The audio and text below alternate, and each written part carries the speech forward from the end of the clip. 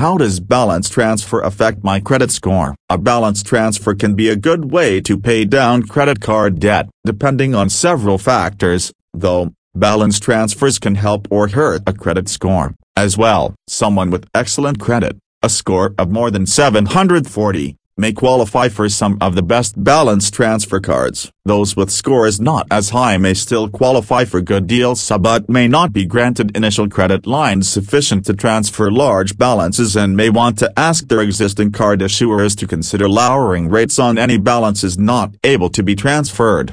1. Lower credit utilization. Your credit utilization rate. How the relationships between your credit card limits and balances is an important factor when it comes to your credit score. If you open a new credit card account and transfer balances from other credit cards to it, one of the side effects could be a lower credit utilization rate.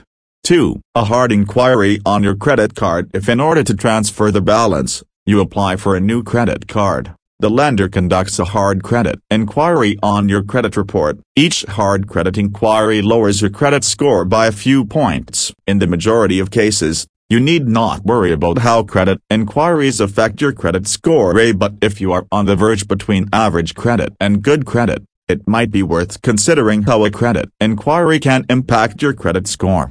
3. Having a shorter credit history. Your credit score is significantly influenced by the amount of time you have had credit. Your credit score could be lowered if you close an old credit card after moving the amount, since you might end up losing some of the credit histories you've accumulated over time.